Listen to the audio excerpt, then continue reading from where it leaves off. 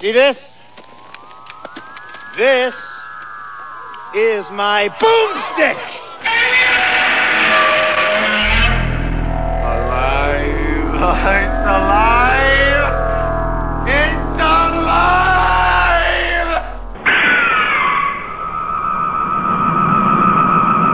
I got news for you, pal. You ain't leading but two things right now. Jack and shit. And Jack left town. Alrighty then. Alrighty. Yes.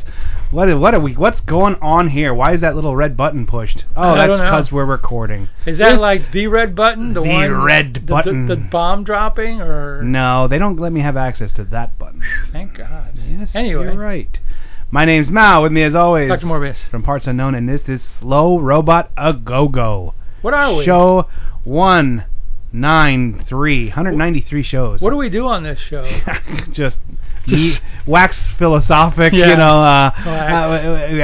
our bikini areas philosophically. There you go. We are talking about B through Z grade movies, normally towards the Z end of the spectrum, sometimes to the B end, Yeah, the B end. It's a nice mix. It's a B end, the end all to B end. We haven't picked any Z's in a while, so a couple snorers. Yeah, a couple three Z's where you're sleeping, but other than that, nothing. Yeah, but hey, we're doing our best to enlighten and inform you all out there about the greatness of the B movie and why you should watch them only. Always. Yep. Always and only, not any of these mainstream Hollywood POSs. And we always take time to ensure that we get into some blaxploitation and some sexploitation and some other Hicksploitation, any exploitation we can get our hands on. Plane exploitation. That's kind of car exploitation. Exploitation. Anyway. Exploitation. We digress. Yeah. I actually think I'm going to bump my He-Man and She-Ra Christmas special 1 week. I have the disc. I don't know if you can burn it or if you have it. I can, I think. I'm going to get you, sucker. Have you ever seen that movie? No, I haven't. Oh, is that the one with the Pam Grier and? It's glorious. Yeah, it's so funny. Cool. So I think I'm going to pick that one for next week. I have it on disc. You'll need to burn it, and then somehow I'll have to get it back from you so I can watch it. So we might do He-Man and She-Ra next week, and then the week after we'll do that one or whatever. I have a Christmas movie in mind, so I'll wait until that. So yeah, we'll figure it out. We'll do a Christmas double feature. What have you watched this week? Nothing. Nothing, May. Just our great movies of the 70s. Yeah. Oh, what actor died last night or 2 nights ago? Well, Scott Weiland died, the guy from Stone Temple Pilots. He was acting that he was clean, but he wasn't. He wasn't clean. Yes, he was. Robert Loggia. Yeah, that's who I was thinking of. Robert Loggia. Was he in The Godfather and a bunch of movies, television, Robert Loggia, yeah. TV's Robert Loggia. Yeah. Is now deceased. Too bad. Yeah. He was good. He was a good actor. Yes, he was. Always played cops and gangsters and stuff. He was probably in this movie that you picked for this week, because he should have been. Everyone else was. What I thought was the rifleman was in there. What I thought was in there, and I was confused. I thought Leslie Nielsen was in this one, but he's not. Was that? We got the professor. I was going to say that's the professor, but he died quick. Yeah, but he's still alive in real life, though. Believe it or not, Russell Johnson is still alive. Yeah. He's like 700. He's Nosferatu. So Shat. Good point. And anyway, yeah. How did he get a job? How does he get hired? How did he get hired? Captain Kirk. I guess. 2 words, buddy. Captain Kirk. 2 words for ya. That's like the key to the Playboy Mansion. Captain Kirk.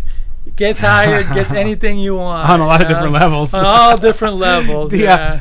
Boy, that to get back to some other news, that MST 3000 Kickstarter is like 70% there. There's 1 week left. They'll probably make the 12 episodes. That means they are going to go into production. Cool. Just how many? I'm on the fence about being a member, funding. Donate donating it. $50 or something. Boy, I don't know, man. Again, why wouldn't keep you? wrestling. You're a big fan. Yeah, well, and I like.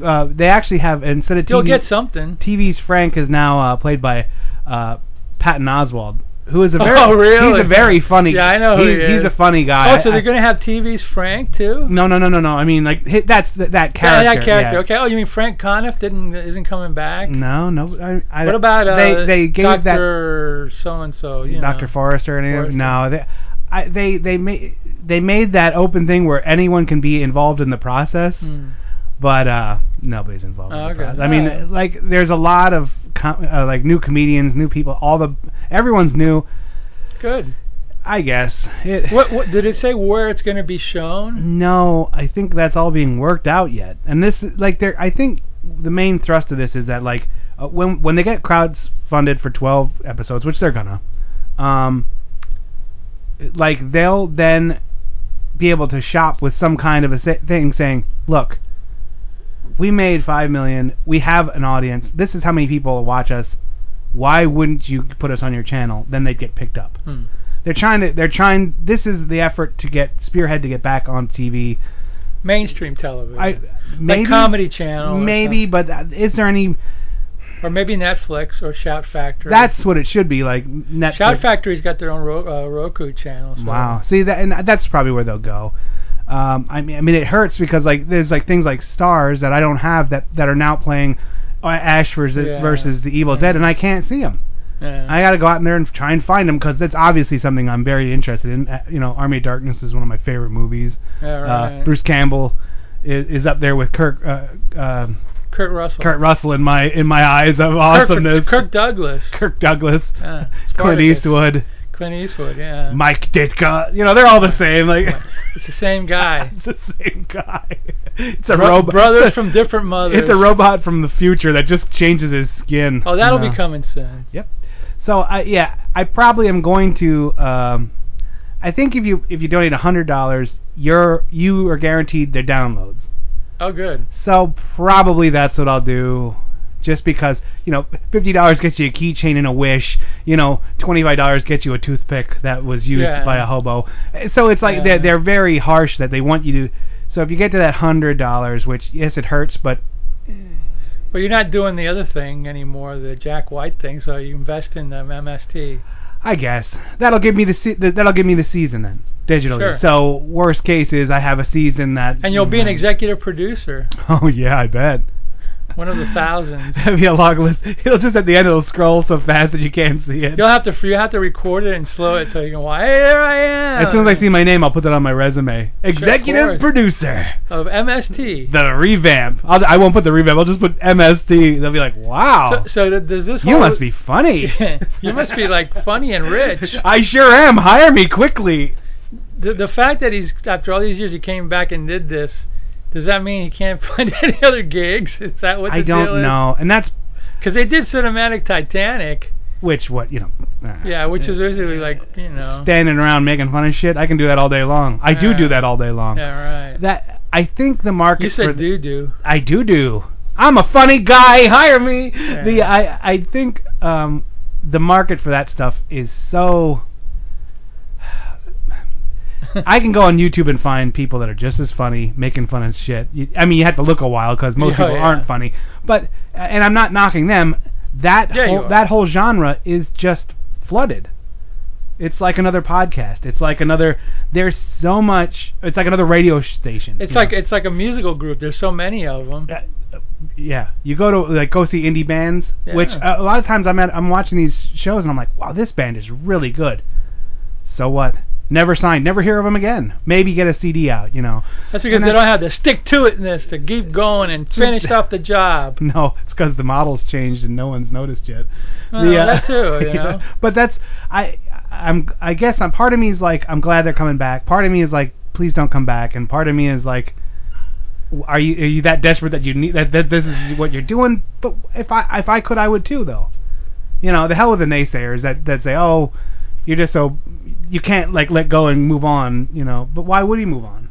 He has a lot of fans. Yeah, sure. Why not? I mean, your thoughts? Anything? I'm fine. Come, come on and do it. Put on cheesy movies again. Sure, why not? See what happens. And they might be funnier. They might not be as funny. Oh, they'll be fine. He's a comedian. He knows he can write. Is he going to have the same? He's not going to have the same writers, obviously. No, well, probably you would think some would, but he keeps talking about relaunching, revamping, changing it, making it different, which I guess that's a good thing. But AC/DC sold 13 of the same albums, and I still like the last and the first. God, yeah, really. But you know what I mean? Like, sometimes you shouldn't change the model. Just keep going with the same thing, but that gets tiring too. Is he going to play Joel? No, new guy. New everything. New concept. Except for there's going to be 3 people trapped in space. But they are going to be trapped in space. There's going to be 3 robots. I don't know. They might not be trapped in space, but okay. Well, we'll see whenever it happens. Yeah, I'll probably throw the money and then I'll share the downloads with you or whatever. Sure, no problem. I mean, I won't because illegal. Wink, wink. Yeah, you don't want to break the law. Breaking the law. Breaking the law. Breaking this trailer. Hey, want to hear the most annoying sound in the world?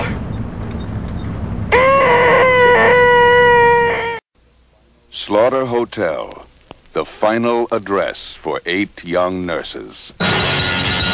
Slaughter Hotel. The whole world read the headlines. Now, for those who dare enter the deformed world behind the headlines, a motion picture that freezes at every scream, that hangs on every dying breath. Slaughter Hotel, a reserved deathbed. 8 innocent nurses. They faced death 1,000 times. Now, they were facing a massacre as one by one the life was slashed from under them. Slaughter Hotel, a reserved deathbed. The living will never get used to death, but to die this way. Slaughter Hotel, in color, in violence, in shock. Rock and Roll High School, the school where the students rule. The new principal hates the students, but the kids take over and rock the roof off the school. Dig out the sounds of Paul McCartney and Wings. Fleetwood Mac, Devo, Nick Lowe, Chuck Berry, Tom Rundgren, Vince Fabric, Velvet Underground, Roundville Station, MC5, Eno, Paley Brothers, Eddie and the Hot Rod, Alice Cooper, and starring the Ramones. Rock and Roll High School. Rated PG, parental guidance suggested. Hiya, Midge. Mo, what happened? With the town sealed off from the rest of the world, things got a little nutty here. Why are you dressed like that? Well, I don't like to brag, but I am now the Emperor of Springfield. No, you're not! Yes, I am! Okay. Hail, Emperor! Something is down there. Something unspeakable. Something that once was almost human. Shockwaves. Something from beneath the living. Something to chill you to the deep. Shockwaves. From Joseph Brenner, rated PG. Starring the Masters of Shock, Peter Cushing and John Carradine. Shockwaves. It is something else. Why me? Every time Metzler says lead, follow, or get out of the way, I get out of the way. Yeah, when he says that, you're not supposed to choose get out of the way. It's supposed to embarrass you into leading or at least following. That doesn't embarrass me. That sure is stuff. Shockwave. We played stuff. We did play Shockwaves. That's what we will have to do one day. That's another one of those like bringing back Nazis, zombies from the dead. We'll pair that with what is this, Nazis on the Moon or that. And it'll be another Peter Cushing movie. Iron Sky. That's what I was talking about. Oh, Iron Sky. That's it. I'll pair Iron Sky with that one. I don't know that one, but I think I do know that. That's really I think I do know that. That's really a funny movie. Okay. I really liked it. Okay, so boy, speaking of Peter Cushing, we got another contender that's kind of becoming a co-host on this show. Yeah. Who would that be? The Shat, I think. Shat. The shout out another awesome performance. CK Money, man. Captain Kirk, yo in the house. Yes. Yes, sir. And I watched his performance. I said, how do you keep getting jobs? These are the movies he made that endeared him to me because he's such an everybody in this movie is chewing the scenery with A1 sauce on it. Yeah, they're not just chewing it; they're devouring it like gluttonously or whatever the word is. You know, they are like they're almost like they're making a silent movie, you know what I mean? Because they're like, oh my God, you're going to hell. Yeah. Give it the doll, not the doll. I was like, what the hell's going on here? And there's a couple of times in the movie I literally was like, what the hell am I watching here? What the hell have they regenerated into like baby-brained idiots? What's going on here? This movie would be The Horror at 37,000 Feet. Yeah, the TV movie. Another TV movie. Churned out by our friends at CBS. Yeah, I guess so. CBS. Star-studded. Yeah. Oh, yeah, well, you got the Rifleman, Chuck Connors. Boom. Yeah. The Shat. You got Shat. You got Russell Johnson, the Professor. Yeah, I was like, I know that guy from a million places. What's he been in? I didn't get to look him up. Russell Johnson? Yeah. Well, he was a professor on No. I meant the doctor. The doctor. Oh, Paul Winfield. Yeah, he was in Sounder. He's more of a he's better known. He was more subdued than a lot of the other ones. Yeah, because he was actually an actor. Well, they all are, but they were acting. True, yeah. They were acting a little. I think the director might have been responsible for a little bit of the theatrics. You know, maybe the director just came out of summer stock or something. I want Buster Douglas levels of insanity. You're like, or not Buster Douglas, Buster Keaton. Yeah, I want Buster Keaton level. Yeah. Let's just give me Three Stooges and action. Shatner, overplay it. Can you do it, Shat? I've been doing it all my career. Oh God, let's see. You got those guys. You got France Million, the Asian woman who was in Wonder Woman. Oh no, that was a different one. That was Nancy Kwan. I'm sorry. Who else was in? Oh, what's her face that looked really weird? Shatner's wife or whatever. That like she had like Ronald McDonald hair. Oh, Lynn Loring, who's like really looked weird. They made her look so freaking weird in this movie. She was odd looking, oddly, like her lines were clunky and odd. She's not odd, and she's not odd when she did other movies. They just made her look odd for this movie. That's so weird, because I watched this, I was like, this is the worst actress I've ever seen, next to that dumb kid in the back, who was the worst actress on screen ever. And you got you got Jed Clampett, angry Buddy Ebsen, as the real estate. You got Roy Finnis from the Norliss tapes, remember, and the Invaders. Oh my! That was him. Yeah, this is an all-star TV cast. And that's what it is. They really threw the whole work at this thing. Yeah, and others. The premise is good.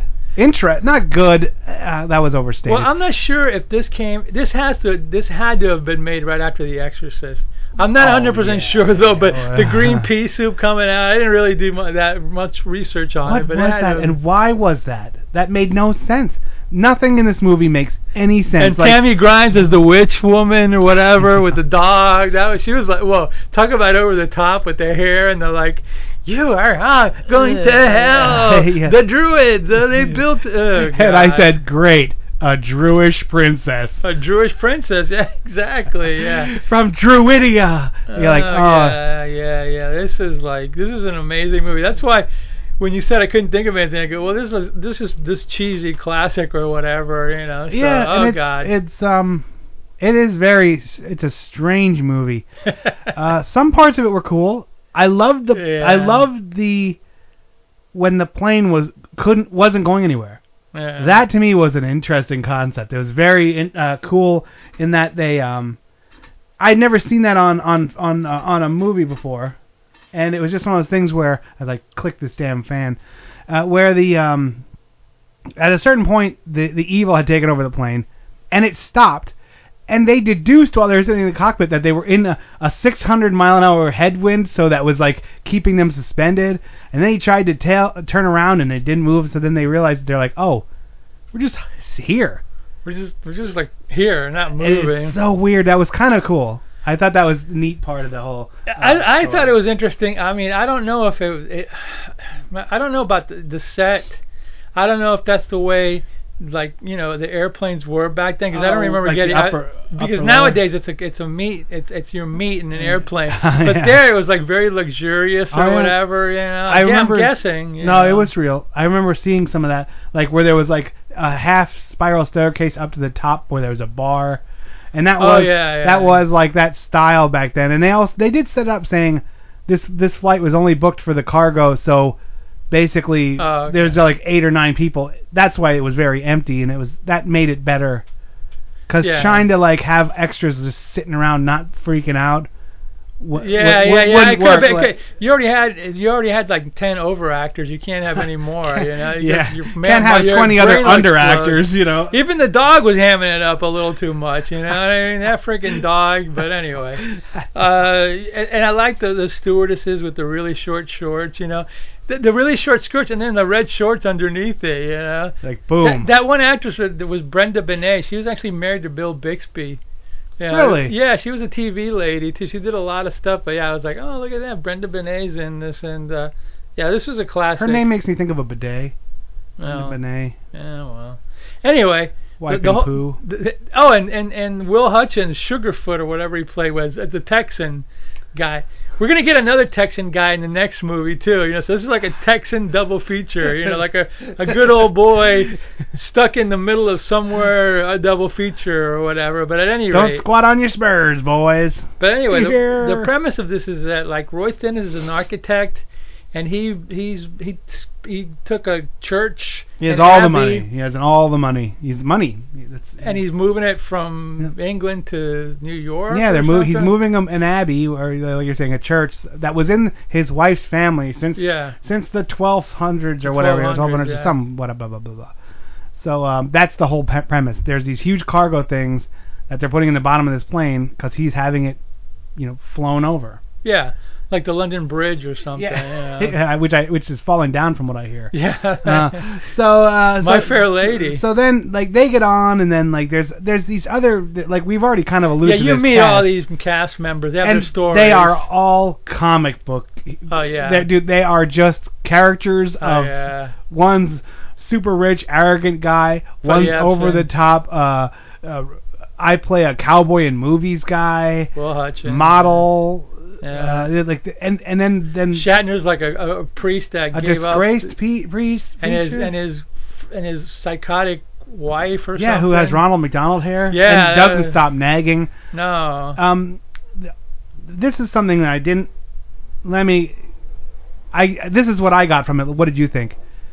Did you kind of take it like he was pretending like that he was a priest that touched little kids or something weird? Because the way he looked at that girl... No, I never took when he went up the stairs to go get drunk, he like looked at that girl. No. And then... I don't know. I don't know. I don't try to read too much of these they didn't say movies. it, but I was like, are they implying that? No, I think, honestly, if you ask me, the question was, Shatner did give a little bit of monologue where he basically implied that, he was...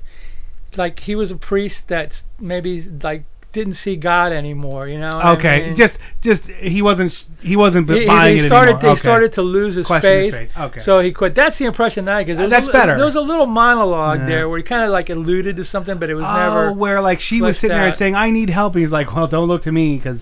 I remember that. Yeah, okay, he said something like, "Well, I looked for an answer for anything, and I never find anything." So that's the impression that I got. Good. If it was made today, they probably I didn't want that, like, but that was like, why'd they show him looking at her? And I'm like, oh, don't do that. I don't know. I was glad. I was hoping that they wouldn't, and they didn't. No, back then it was a simpler time. Even though these TV movies dealt with weird shit like that. These TV movies are always trying to disturb people. And one thing that you're going to notice right off the bat if you watch Horror at 37,000 Feet, you're not going to really like very much of anyone in this movie. No. They're all horrible, rotten beasts. Not really. This architecture who very expensively is moving a portion of his wife's family heirloom to America at obviously a tremendous cost, is dealing with the most hot and cold, hateful woman on this planet. Yeah. She's like spitting venom, and she's like, "Oh, I'm sorry, Alan. Oh, I'm sorry. I'm just kidding." Like I was like, God Almighty, just go get. No, she's like, go get drunk again. I was like, yeah, I would too. Shit. Wasn't he? Was he? She was so mean. Well, she was being bitchy. Wasn't he like trying to put a hit on France New Year? Oh yeah, of course. Like hitting on like, the model. Hey, hitting on. Hey, my wife's like a psycho, and she turns out to be a psycho too, like a possessed psycho or whatever. Oh yeah. Because then what happens is like when they get in the plane and they're ready to board, this like cold wind comes in. I know. And you're like, oh, okay, that's weird. Interesting. Okay, so then it's like everybody feels it. Oh, that was weird. So they get up in the air, and then it's like they got the dog. The British lady wanted the dog with her, but she goes, "There's only like you're right. There's only like 9 people." And can I bring the dog with me? And they go, "No, I got to go in the cargo." Yeah, and you're like, too bad for him. We don't want him like peeing or squatting in the, in our fancy. Okay, fine. When I was a kid, my dog I have a German Shepherd that got on the school bus. I had a German Shepherd too. He got on the school bus and he was running up and down underneath. He was running underneath the seats, and they drove to the next stop, and then the dog got up and ran home.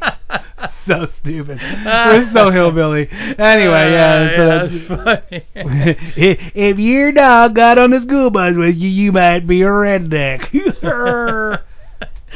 Comedian. Anyway, so and they're hearing thumping noises when and they're up in the air. Yeah. Now things are getting like, this is weird, and like then that nothing really happens until the plane stops though. Like, they're giving us background of these characters, and let me tell you, one of the other thing I noticed about this movie is they were like, we could gently write in backstory as part of like this organic growth, or we could wrap it around a 2x4 and smash the viewer over the back of the head. Guess what they chose? Yeah. They smashed us over the head with that backstory. That's right. Like over and over. We're like, we get it. And we deserved it. The lumps are good. We understand who these people are. Please stop hitting me with their backstory. And we deserve it because we are a stupid group of people. Not us in this room, but in general. Every now and then they would wrap some more backstory on a brick and hit you in the back of the head as you were trying to run from them. I got it. Hey, more backstory. Hey, Morbius. Wow. Boom. Backstory. That hurt. Yeah. So when they get, and then like the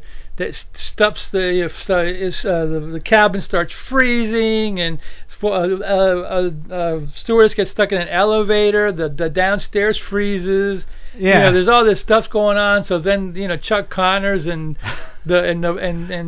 professor. The professor grabs some coconuts and goes to check it out. Yeah, he goes like, "Where's Marianne? Where's Ginger?" Chuck Connors grabs his awesome like lever action rifle. He's like, yeah, right.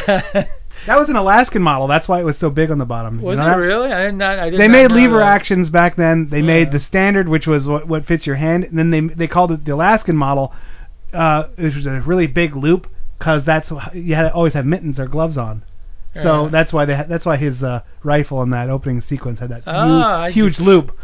It was their Alaskan Winchester. So it wasn't an original. It wasn't like they didn't do like a specific to try to make it to the times, right? That was to the times. Oh, it was of the times. Okay, so it was Alaskan model. If you know what we're talking about is the Rifleman, which was Chuck Connors' like kind of vehicle. He was very popular in that, I think. Yeah. And in the beginning, he fires off about 8 shots off this thing, rapid fire. And they just show him by his hip.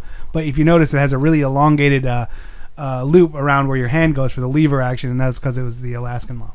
Oh, okay. A little bit of trivia for you. Gun trivia. I'm all about gun factoids and gun trivia. Exactly. So okay, moving on. So what? So they go down to investigate because it's freezing. Yep. They find a dog statue frozen to death. Yeah, that didn't look like anything like the German Shepherd that was down there. So it didn't. And then all of a sudden it's like this wind comes in and it's like freaking the professor freezes and Chuck Connors just barely gets out. He's like, "Get out of here!" So it's like, what the hell is down there? And then you start hearing like, again with the noises and all this. I think before this happens though, there was that one scene where the bitchy wife, Will Hutchins is trying to put the moves on her. So she's like, "Oh, my headphones don't work." So he goes like, "Hey, let me give you mine." Lady, he's like, "Oh yeah, you owe me a drink," and I don't drink now, but we'll get together. All right, yeah. You owe me a drink, and in Texas that means something. That means sex. That means Netflix and chill, or whatever the kids today call that. At any rate, I think they call it sex. Oh, okay. At any rate, so when she puts on the new headphones, she starts hearing like freaking demonic, domo arigato, whatever. Norwegian screamcore metal. Yeah, exactly. It's Norwegian screamcore. And she's like freaking out, and Shatner's like, "What's the matter? What's the matter?" She goes like, "Oh, I keep hearing this weird, and it's like saying this, blah blah blah." He goes, blah, blah, "That's blah. the Black Mass." Da da da da da. Slow black fade. Slow back, and we're back because it's a TV movie. And then they start talking about, and then after a while, you find out that she's like the church that they're bringing over was buried on top of a druid temple where they had human sacrifices, and apparently like the wife of Roy Thinnis, the bitchy woman, was a descendant and of Thing and stuff. Yeah, the lady that's coming to sue them for taking the Abbey also is pretty much spouting exposition as we go along the whole movie. She is just like, and let me tell you this backstory. Blah! And then we're back to stupidity or craziness or whatever you want to call it, because now the floor is popping up. Green pea soup coming out. Chuck Connors is holding his frozen arm, but he's still being able to fly. Buddy Ebsen's like being a dick the whole time. He is total jerkhead. Total dickhead. He's like, I'm Mr. White Businessman. Yeah, I got money. Holds his monocle and strokes his curly mustache. He was the original 1%er. Yeah, he was. And Shatner's like philosophical about, well, I can't be a preacher anymore, give me a drink, I want a drink, and he's like hitting the bottle hard throughout the whole movie. Yeah, I'm sure he was drinking for real too. Probably was. He's like, just give me the scotch. Just give me the scotch. These lines are stupid. I need act better when I'm shit-faced. Yeah. No, the Star Trek writers now, they were good. But at any rate, yeah. So all this crap happens, and then like all of a sudden it's like they're saying something about like the evil spirit wants the daughter back. So the one Shatner's crazy wife goes, well, why don't we just give him back this little girl? Apparently he wants her, and they're like, are you effing crazy, woman? And she goes, well, I have an idea. Why don't we just like paint up her doll to look like a kid? And then it's like, I was like, this movie's losing me right here. Well, this is so cheeseball. You're like, what? Yeah, because you know who the Dark Lord's gonna do? Mistake a doll for a person. Yeah, right. Oh well, this is good enough. What the? Yeah. So they do that thing, and then they even put like fingernails on it. They do all sorts of goofy crap, and you're like, yeah, okay, I know why I picked this movie. This movie's really cheesy. So they gave it to the thing, and I guess for a second there it goes like, oh no, you foiled again, you wacky kids. You bastard, So now they're getting to the point where it's like, okay, well, we got to sacrifice the descendant. Yeah, they're trying to sacrifice Sheila. They want to sacrifice everything just so they can get back, And I think it has something to do with this: the 100 years before the summer solstice or the winter solstice, kind of like the Brainiac from last week. Blah blah blah. Druids. Blah blah blah. Yeah, blue Halloween. Blah blah shenanigans. Blah. Solstice. Every 100 years. Did you see when the plane took off? There was a full moon. Yeah. They were just hitting everything they could find. They flew and a black cat ran in front of the plane, it was just everything. They flew underneath a ladder. It was all bad luck. Everything was building up to this one moment, and at some point the Shatner drunkenly expounds that, well, the savages used to light fires until the sunrise, and then that kept the druids at bay. And then what happened was he was talking to that witchy woman, and I don't know if he was going to get a cigarette or nothing, but he pulled out a lighter. Zippo, yeah. And she goes, she's like, Zippo, and he's like, he did like a vampire, and he goes like, the druids were afraid of fire. Yes, you were afraid of fire. So then the next concept, right before because Buddy Ebsen and the Texan, who was hitting on the woman, have decided that now they beat up Roy Thinnis because they're going to take her and sacrifice her.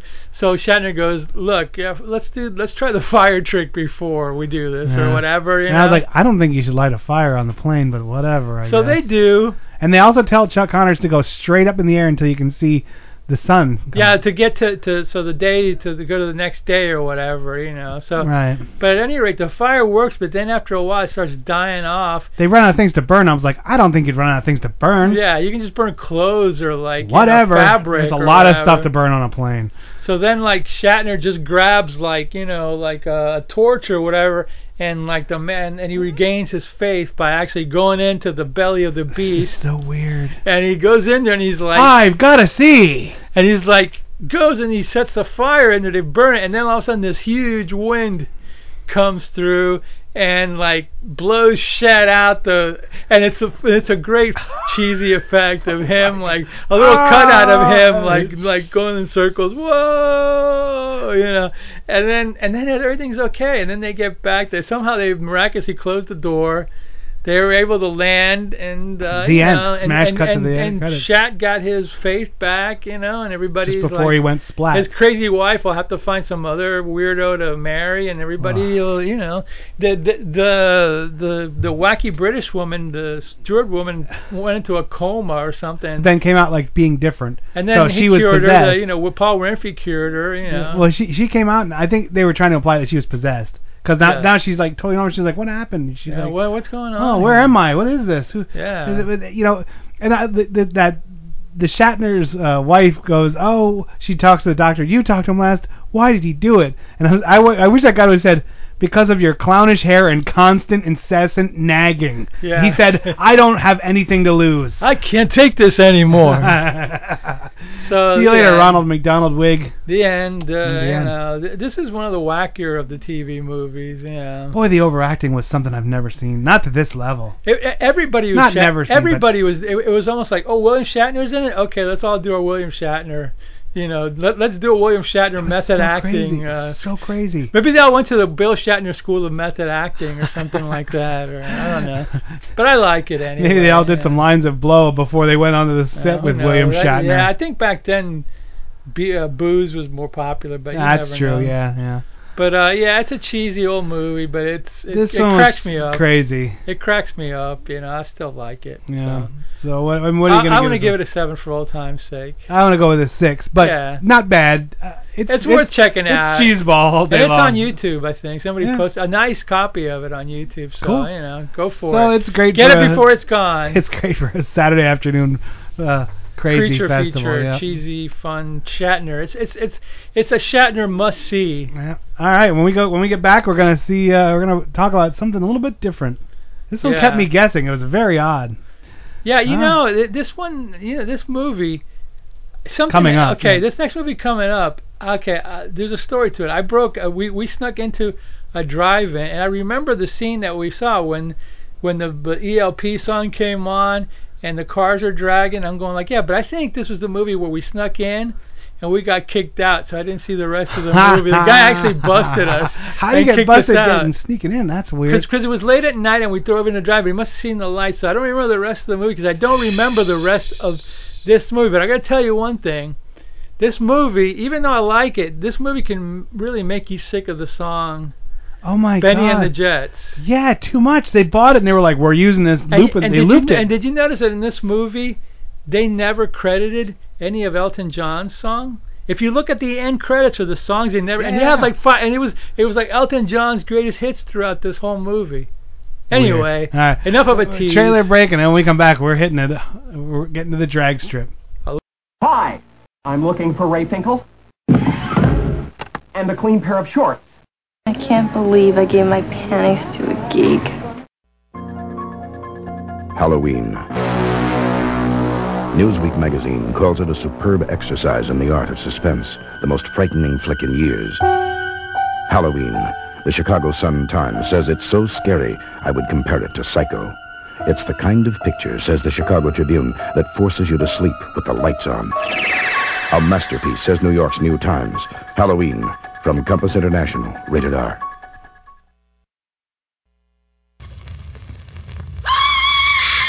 Trip into a nightmare of evil with Guess What Happened to Count Dracula? He's back from the grave to rule the satanic, occult-ridden world of today's mind-blown youth. See it with someone you trust. Guess What Happened to Count Dracula will trip you into a blood-smeared torture chamber and you'll never get out. Let me go! Let me go! Let me go! You're my prisoners for eternity, to do with as I wish. Don't see it alone. See it with someone you trust. Wait. You'll plunge into a nightmare of evil, thrills, chills, horror, terror, shock, panic, and violence, climaxing in an orgy of blood and death.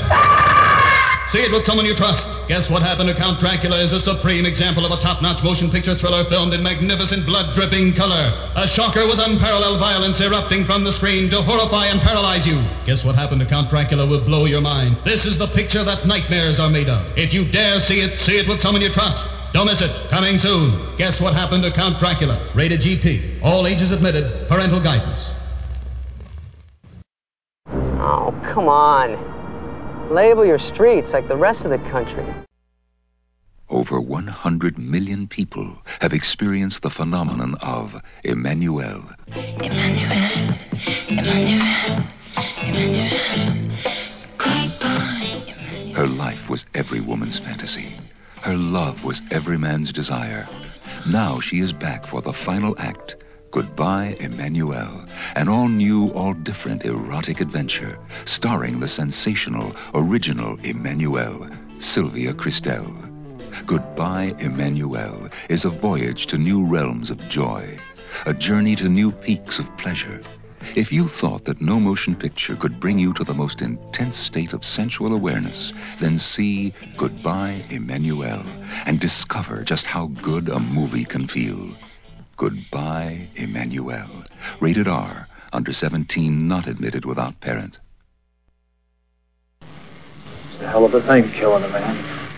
You take away all he's got, and all he's ever gonna have. Nice, indeed. Goodbye, Emmanuelle. You know, I think Is that the one that I snuck into? No, Emmanuelle was the one. Did I ever tell the story about when I snuck in there and my grandparents were there? Yes, you did. That's insanity. Yeah, anyway. Emmanuelle, they left real quick, though. Those movies were pretty erotic, man. Those were crazy. Well, especially when you're like 16-year-old and they let you in the theater, you know. Yeah, we were expecting to be kicked out, but they were like, yeah, just give me your money. Yeah, whatever. Yeah.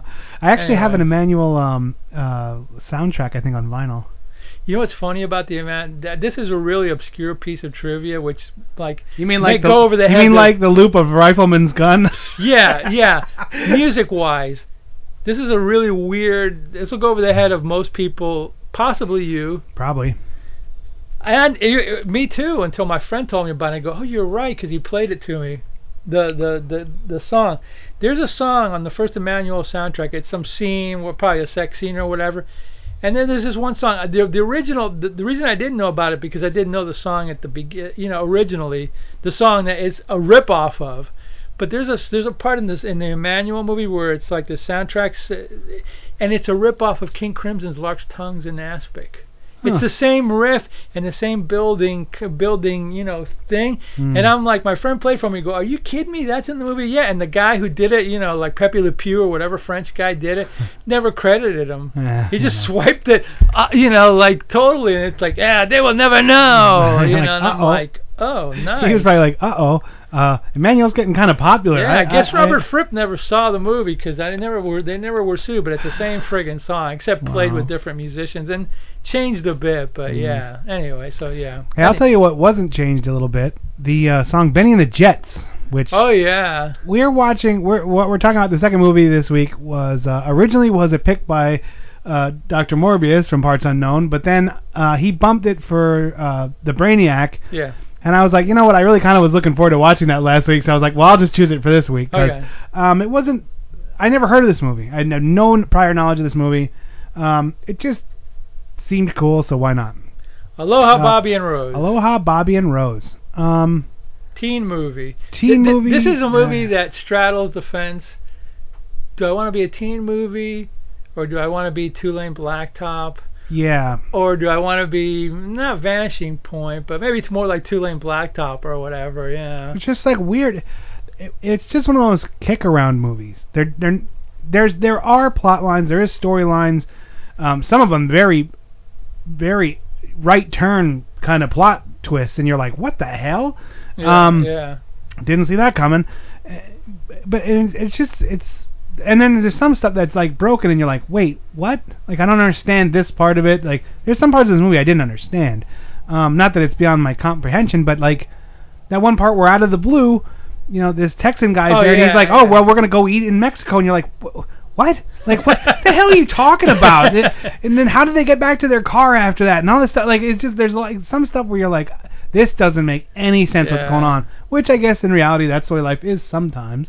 This was nonsensical. This was directed by Floyd Mutro, who also did another movie. Watched The Hollywood Nights. He did a few other ones. I think he did American Hot Wax and the Hollywood Nights. Hollywood Nights, same director. Yeah. Oh, okay. As a matter of fact, like the Texan makes sense. And his wife are both in. They're the owners They're the owners of the thing of the drive-in, right? And no, in the Hollywood Nights, she's the teacher. Oh, okay. And then I think because remember that Hollywood Nights also had that like. The owner of the drive-in, and also wasn't there like a lady in that too? No. Lee French was the teacher, and Tim McIntyre was in it, but I can't remember. He might have been the DJ. He might have been the DJ. Oh yeah, come on down and down. Yeah. Filet, and this movie is chock full of soundtrack, 70s riffing soundtrack, which at the time was, good music. Oh, it's still, most everything they picked is still good music. A lot of good Elton Johns. They had a Temptations. At the end, there's a Bob Dylan live, not credited. Yeah, I don't know why I'm singing this song. I was like I said, I alluded to it before. The weird thing was at the end of the movie, you see a listing of the songs. And you see the Temptations song and Emerson, Lake and Palmer and this and that, and then it's like, whoa, where's the credits for Elton John? There's like Tiny Dancers in this and Rocket Man and Benny and the Jets, oh my 4 God. times. Benny and the Jets, you're going to get really sick of that song. That's the theme of this song. You're like, son of a bitch, dude, stop playing Benny and the Jets. Yeah, well, at the time, I guess it wasn't overplayed, but, it was after this movie. It was Holy after this shit. movie. They were like, what should we put here? Loop it. Loop it. Let's do it again. This is the theme for this song. I go, okay. Yeah. So we're introduced to a gearhead of the most traditional sense. I mean, this guy just has the 67 to, I want to say it's either a 67 or a 69 Camaro. Nice, sweet car. It's a sweet car. It's hopped up, has the side pipes. It's very fast. Would very that loud. be a hot rod for you or no? Okay. Yeah. I know. I don't subscribe to the traditional like. You don't want the Willys or the. No, the hot rods are just whatever. hot rods. Anything you make faster has been hot rodded. Okay. I'm more of a rebel. So yeah. Well, you're a wannabe hot rodder. I am a wannabe hot rodder. wannabehotrodder.blogspot.com. So this car, and he beats the shit out of it. He runs this car. He's racing this car. When someone's up there, he drags it. Yeah. So it's very traditional in that way. And he has this nerdy sidekick who is Robert Carradine, who is Arnie from. He's the same guy as but I mean he's the same character as except he's younger. Who's the guy from American Graffiti? I can't remember right now. Toad, yeah. Charles Martin Smith. So he's Toad's character. But he's also from Revenge of the Nerds. Robert Carradine, one of the thousands of Carradines that are in the movie business, that are still around anyway. I gotta check that lineage. I should just go into Hollywood and say I'm a Carradine. I just gotta start getting hired for B movies. Yeah, he was real young in this too. He was like 15 or 16, and he had done a few westerns before, so he was already working his way into the business or whatever. Soon to be making, like a year later, be in the Pom Pom Girls or one of those movies, so working his way up, kind of. Was he in Hots? No. Okay. Danny Bonaduce. No, I know, but there was a character like that in Hots. I don't think so. Anyway, now... Did you notice, there's another guy that was in this movie that, I don't know if you noticed him or not. Okay, in the beginning of this movie, does it start off when they're in the pool hall? Yeah, they're just dicking around. He's playing pool and losing. With some vatos. Yeah. Oh, yeah. He's in the wrong part of town. Did you notice who one of those guys was? James from Miami Vice, Olmos. Oh, wow. That was a real young... James Olmos. James Olmos, a real young one. I didn't make that connection, but yeah. I saw him, I go, is that James Olmos? Oh, my God, that's funny. If it wasn't, you should have said, oh, it was almost. It was almost, yeah. I'm a comedian, hire me. Really. So, there's, him and his buddy they lose this pool. They don't have the money to cover the bet. It's $100, and back in the 70s, back now, $100 is a lot of money. So so he's like, I have $20 and you can keep my car title. I'll be back. Pink slip or whatever. And the guy's like, they pendejo. They beat him up. They say some slurs in Spanish, and they get out of there. Actually, before this happens, though, the whole beginning of the movie was like Rose. And there's mother, and her mother's talking to her at the beginning, telling her how whenever you meet the right guy. Yeah, like she's talking about like that guy she screwed. Yeah. And then the dad before her husband. Very blunt way of putting it. A black Frenchman that she spent a night with, and you're like, wait, what? Okay, I guess. And then mom looks like a real piece of work. Yeah, she might stopping to drink her gin and tonic, and while the cigarette's still in the same hand, you're like, well, it was the 70s, It was the 70s. That was par for the course there, and maybe now, I don't know, But anyway, she's telling you the story about how, honey, when you meet a guy and he can change your life and blah blah blah, and then that's right, that's the very beginning, and then it cuts to the scene where you meet the guy, Paul LeMat from American Graffiti, And I think he was in the Philadelphia. Was he in the No, he wasn't in the Philadelphia. He was in other movies too that were kind of cool. He was kind of an actor that was cool in the 70s and 80s. It kind of went away. Yeah. But, yeah. You know. But he was cool. But then was he the Sweep the Leg Dojo owner?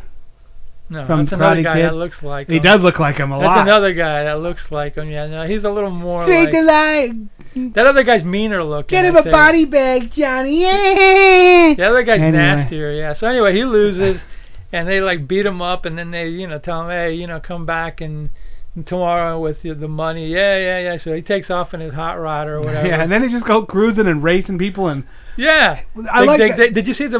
I think wasn't there like a stock car race? Wasn't it Muldowney one? Yeah, of them or it was. They spliced in for some reason just drag racing footage. Well, it seems like this Floyd Mutual, the director, was getting a lot. I don't know. I wouldn't call it found footage, but it was like whatever he could get that was cool. That it was there. He just put it in there just to give you like a taste of like At one point before that part, they're driving down this busy cruise, Sunset Boulevard, maybe, I don't know. And you see all the kids. All the kids are out and everything like that. He just spins his car into a donut kinda in the middle of the street, and lights them up. And this car, there's been numerous times in this movie, this car is like they're going, and he downshifts and jumps on it, and the tires just start burning. That is insane power. Like if your car can just start spinning the tires when it's going already. That's a lot of power, Yeah. And he was doing stuff with this, and then he raced the Mustang. Then they get to the stock car footage. Right. Then they kind of like wake up the next morning. They were out all night. Then then he kicks around. And he stops at his dad or at some place saying, "Let me borrow some money." His uncle for some money. He needs money, and he ain't getting it anywhere, Yeah, right. And then he's talking to Robert Carradine, and he goes. The next day he goes then he goes to his job, which is like at the transmission place, and Carradine's like, hey, I got accepted in transmission school. Which I didn't know. We'll work on the cars like that. Like I think there's some specialty areas in car repair that are like carburetor repair and transmission repair. They're very intricate, and they're almost like their own little subset. Like when you do that, that's what you do. You're the transmission guy, and that's it. Yeah. And you get those guys are really good. They get paid, proctologist. Yeah, they get paid really good money too, because it's a specialty thing, Yeah. So whatever. And at that point, our hero isn't too thrilled. Bobby is. He's kind of like, oh, whatever, But then he's like, oh, that's He's cool. like, hey man, do you really want to get up at 6 a.m. to go to class? Well, I'm gonna make $6.50 an hour. He goes, hey, but you can make $3.50 an hour like me and get up whenever you want and show up and work on cars. And he's like, no man, I have a career. Kind of shows the short-sightedness of our hero Bobby and Rose and everyone else around him kind of isn't, but that's kind of Bobby's a rebel. Yeah, that's very common trope. He's like a goofy James Deanish guy. You know what I mean? That's very common trope in these kind of movies, the American Graffitis, the Hollywood Nights. That's the guy you're supposed to root for, but in the reality of it is, it's more like Breakfast Club. And he says, "You want a real laugh? Come look him up in 20 years." Like, remember when that guy was yelling at our? Then that's, but whatever. There's no. There's no right or wrong. There's just whatever path you take. He fixes. Robert Carradine leaves, and our hero fixes this Volkswagen bug. He drives it over to the drop it off. The girl goes, "No, I'm not taking you." And that's Rose. Yeah, Rose. And he's like, "Now you got to drive me back." And she's like, "No, you go get a bus because I sat in that dumbass wrecker and I ruined my pants." Look at the stain in my ass. Yeah. So he makes her walk, and then he doesn't get a ride back because he doesn't even have 40 cents for the bus. And then she picked him up in the rain. Yeah, he's hitchhiking. Yeah, he's hitchhiking. And now there's this begins a torrid love affair. Where it's so weird. They stop at her house, and the whole thing about the beginning when you meet a guy, blah blah blah. Yeah. And then when she saw him, I guess she liked him, even though she was kind of being a little bit of a. She was mean to him. She was mean to him or whatever. But then she ends up liking the guy, and then they go out, and then you find out that she has a kid. Yeah. And all They stuff. find out the kid and the grandmother are going to Disneyland, whatever the hell, and then they just start this date. Like this is actually like 36 hours of time. Yeah, basically. The whole movie. The whole movie is not like months later they're in love. They meet, they fall for each other, they fall in love, they kind of dick around, they get drunk, they're kind of grab-assing a little bit, and then there's like a midget ice skating with a big afro. Yeah. And I was like, that's so cool. I miss those guys. He was a little taller. You know, but it was so weird. Like, because they go on this date, they're drinking beer this entire time, or drinking whatever booze. Yeah. And then they go ice skating, and then. And he says, I can ice skate, and he can. He falls off, and he knocks people down. But, you know, it's just like the wacky Bobby and this and that and the other things. See, now this is where I thought this was going. Okay, because it gets weird after this. Very weird, very quick. This is where you're like, wait, what just happened? Because around this time, it's getting lovey-dovey. Like, he wants to get in the backseat of the car. Grab ass. She doesn't. She's like, I already have a kid. I'm not going to have another one. Yeah, right, yeah. And, then they stop for booze.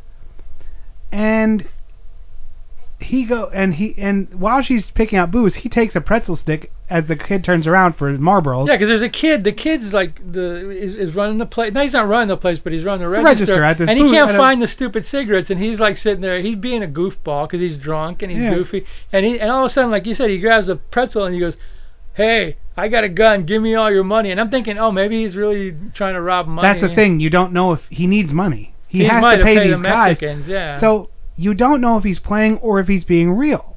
And then it gets very real because an old guy comes out of the back with a double-barrel shotgun and goes, "You're the guy that robbed me and robbed my jewelry last time." And at that point, you still don't know. You still don't know. Maybe he did do it last time. Yeah. Because this Bobby, our hero, is just... He's a loose cannon, man. He's kind of one of those guys that might rob somebody. Yeah. He's not mean-spirited, but he ain't kind either.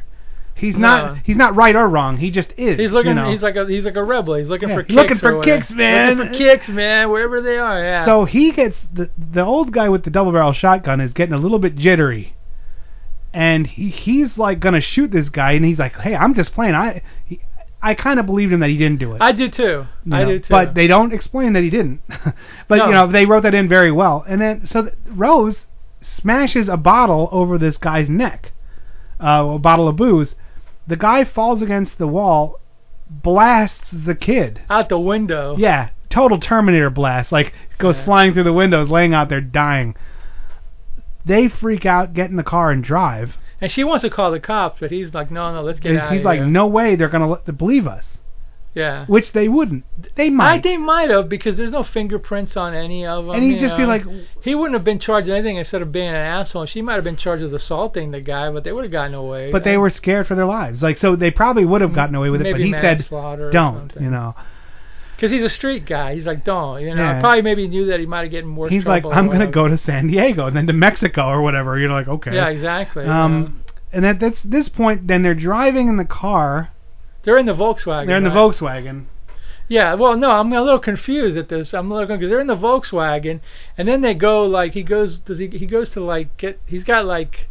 Did they crash the car at this point? Yeah. This is where the car crash happens, and you're like, okay, what? Yeah, they're like driving, and I think they were driving, and she was fighting them to go back. Or she was freaking out, yeah. And he like he did he 360 the car or something? I don't know. It looked like it flipped. And then they did like a slow motion of him like flying out, which is really weird, and her.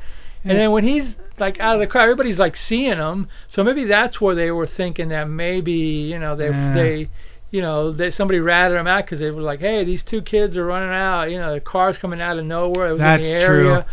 Or whatever, you know, because remember when that happened, there was a bunch of kids on the street, just like Sunset Boulevard or where the hell it was, just out and about, and like they didn't even give a shit, you know. So he's all beat up, and they go to like whatchamacallit, one of those burger places, Bob's Big Boy. Yeah, on Jack in the Box. Jack in the Box, yeah, and he gets like a Coke and some ice, and the girl even says, "Hey, that guy's all bloody." Yeah, So he's quick though, because now they crashed the car. They get to his Camaro.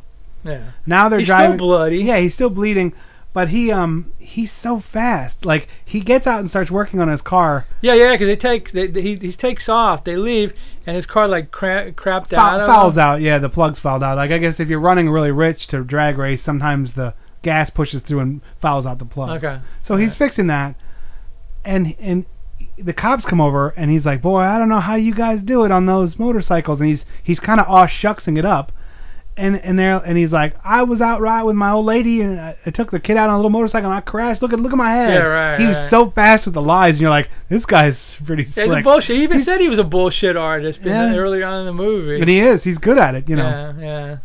So the cops actually give him a push to get the car started. And one of them falls. And I was like, okay, because you know what the cops would do now? You can call a tow truck or I'm going to bash you in the head with my baton. Exactly, yeah. And then shoot you. Yeah, well, it's L.A. Yeah, well. So anyway. So, yeah. So what is it? After this, they take off. Now they take off, and she's like, I don't want... Or they're just kind of driving at this point. They're both in shock. And then they both profess their love for each other. And then, like... Then they're like...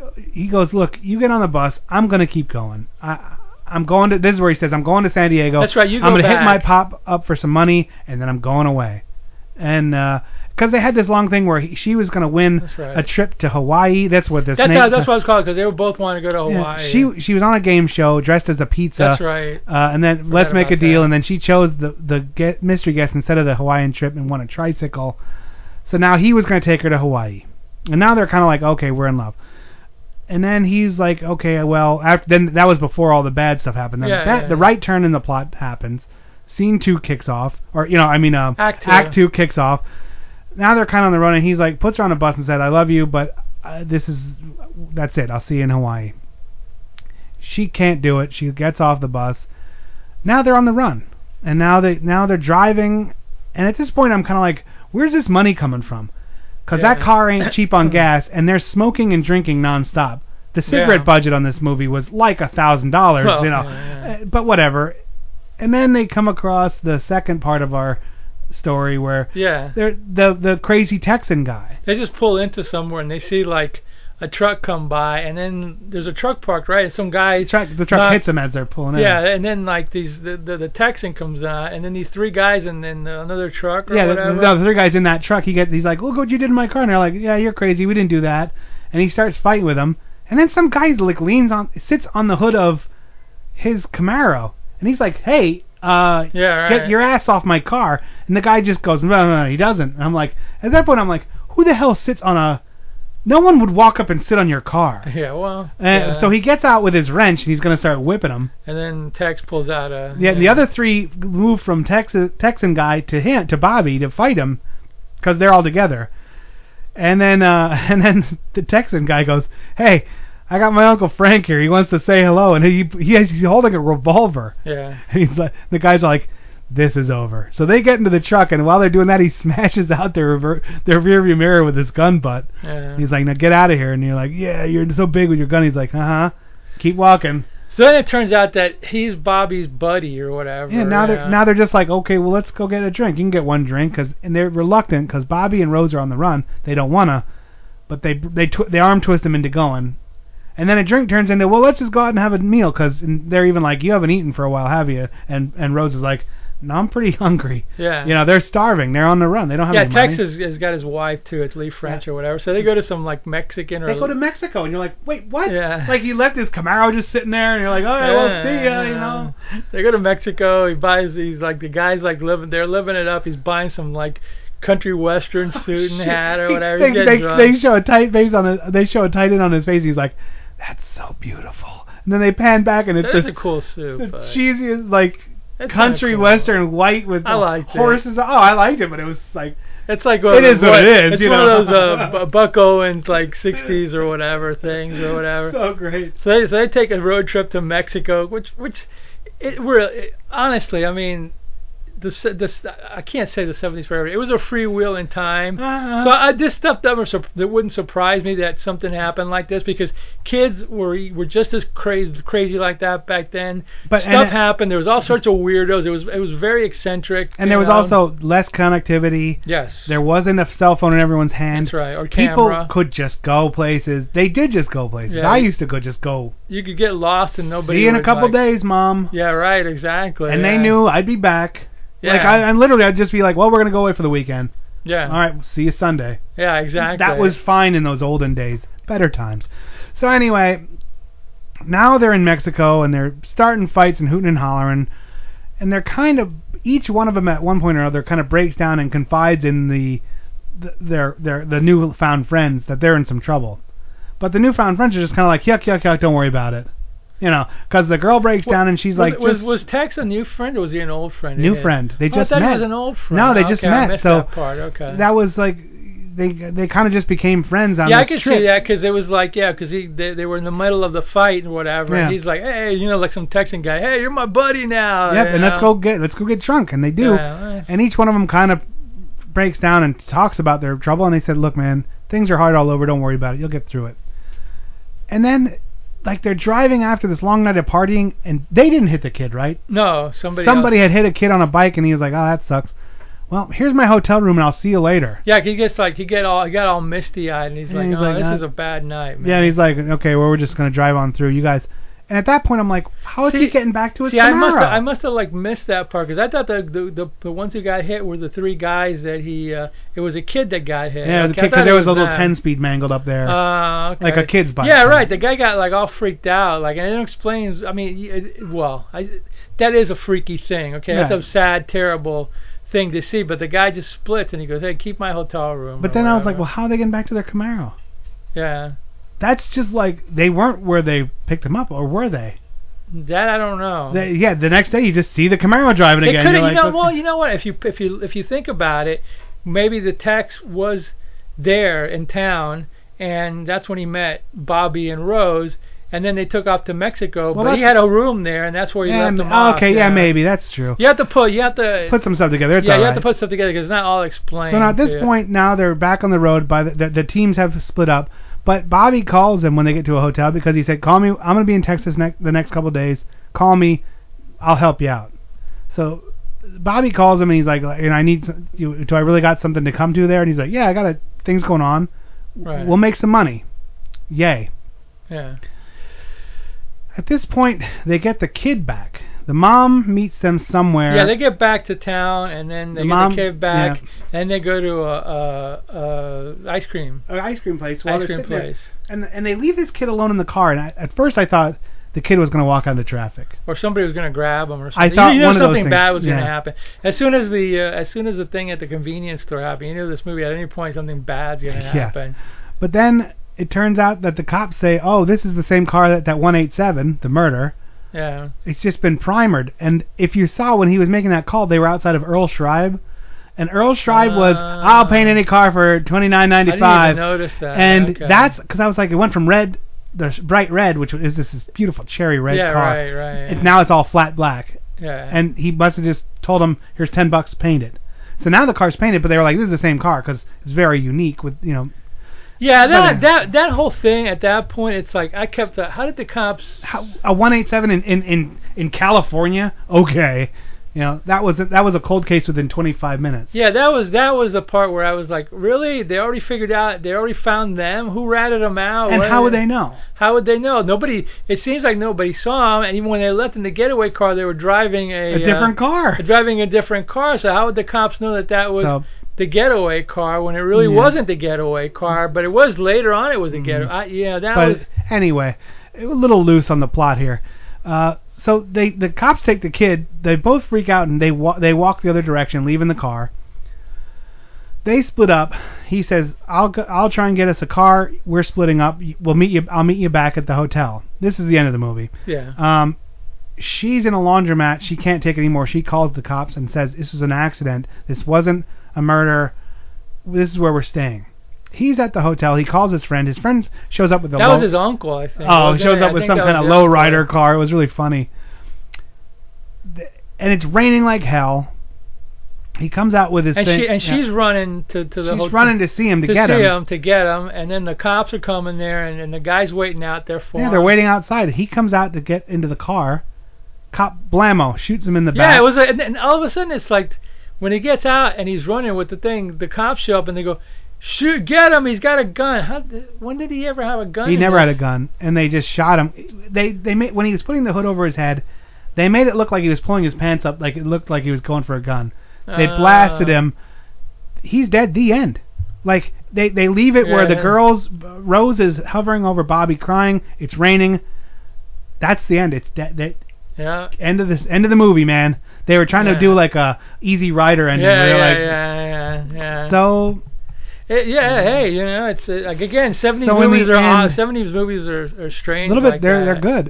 In the end, the Mexicans never got their $80. No, they didn't. So the estate will have a lien against it. But I think there was one scene where I think Robert Carradine actually was supposed to meet him, He's the sitting next there day waiting for him. I thought he was going to get his ass kicked. I know they probably did. Again, they didn't. They didn't expound on it. Expound on it. I guess these movies, if they really wanted to tie all the loose ends, somebody editor goes, look.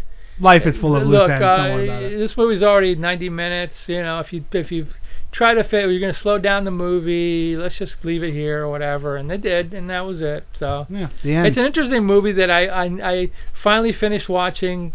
Almost 40 years later, because like I said, I thought I'd seen the whole movie, but I didn't. I just saw the one scene. We'll have to do that with Blue Velvet sometime. Oh, Blue Velvet's an effed up movie. No, I know. Blue Velvet was a movie that I used to drink all the time at my friend Jack's house, and we got drunk every time. And every time we'd put that movie in and forget that the videotape cut off at like 30 minutes in. So we'd see it to a certain point, and then it would cut off, and we'd be like, "Ah!" And then we'd just be drunk, and who cares? That movie just gets weirder and weirder. Yeah, I know.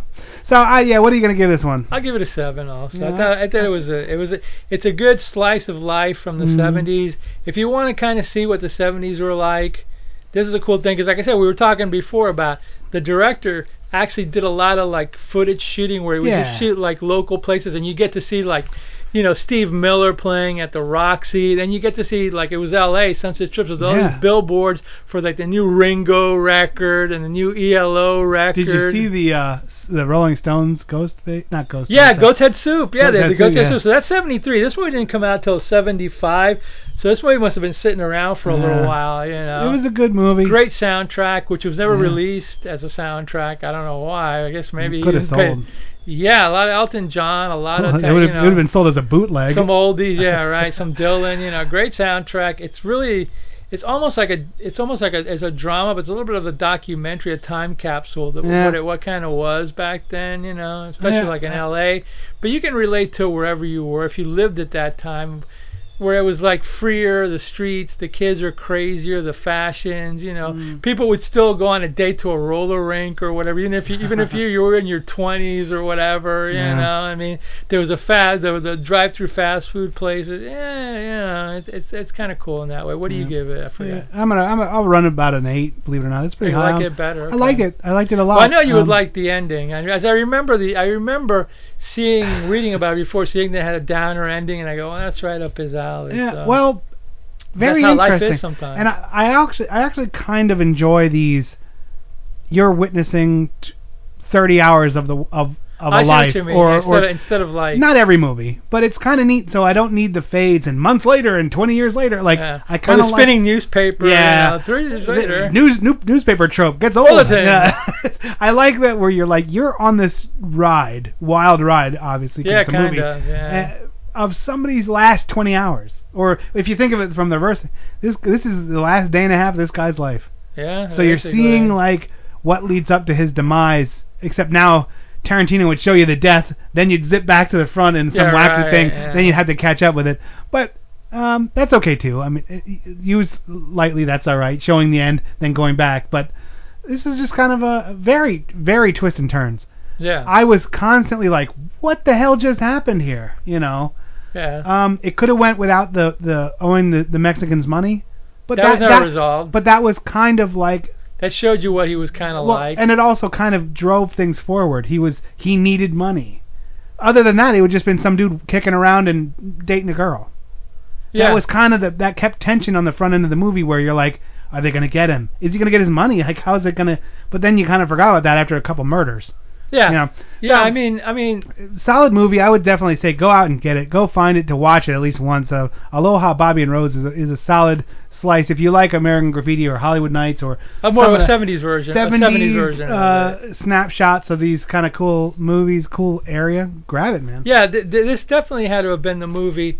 Like I said, I remember the scene at the beginning where he's dragging, and all of a sudden it was like the "Welcome Back, My Friends" to the show never ends. And I thought that was so cool when I saw it back in 1976. Oh yeah, dude. I mean that, and then I thought it was cool now in 2015. Yeah, exactly. But then that was when they probably kicked us out of there because I don't remember the murder. Right? I kept watching the movie and going like, "Am I gonna? Oh wait a minute, I don't remember this. I don't remember." You'd that remember either. the murder scene. I would remember that because that one really took me by surprise. Just like you remember the shootout in that Vietnam movie we watched. Remember that where he goes into the whorehouse and they just shoot the place up. I can't think of it right now. Yeah, Rolling Thunder. Rolling Thunder. Like I don't remember much of that movie. I remember that. Yeah. This is one of those scenes where you're like, I remember that because it was an odd event of people getting murdered. The memorable one here, even though in that movie they didn't show it graphically, it was when to get the info out of the guy, they put his hand in the meat grinder. That was the one that everybody kind of hurts. And just now. All right, that's it for this week. We'll be back next week with some real shenanigans, I think. Yeah. He-Man and She-Ra Christmas special. Is that next special. week or 2 weeks from now? I can't get that burn of that other one so it'll have to be next week. We'll have to do that one. Okay. But whatever. All right. Okay. Anyway, we'll figure it out for next week. My name's Mal, with me as always, Dr. Morbius. And we'll be back with more B through Z grade awesomeness next week. Would you like to hear a song? There was a mushroom, sad little mushroom. There was a meadow, ready to cry. There was a sparrow, gray little sparrow. There was an eagle, silent and high. And the Lord said, laugh, children laugh. The Lord said, laugh, children laugh. The Lord said, laugh, children laugh. The Lord said, laugh, laugh, laugh. Then the Lord, he said, I created for you a world of joy from out of the blue. And all that is left to complete the joy, just the laugh of a girl and boy. Yay, yay, yay, yay. And there was a garden, beautiful garden, held in the arms of a world without joy. And then there was laughter, wonderful laughter, for he created a girl and a boy. And the Lord said, oh, laugh, children laugh. The Lord said, laugh, children laugh. The Lord said, laugh,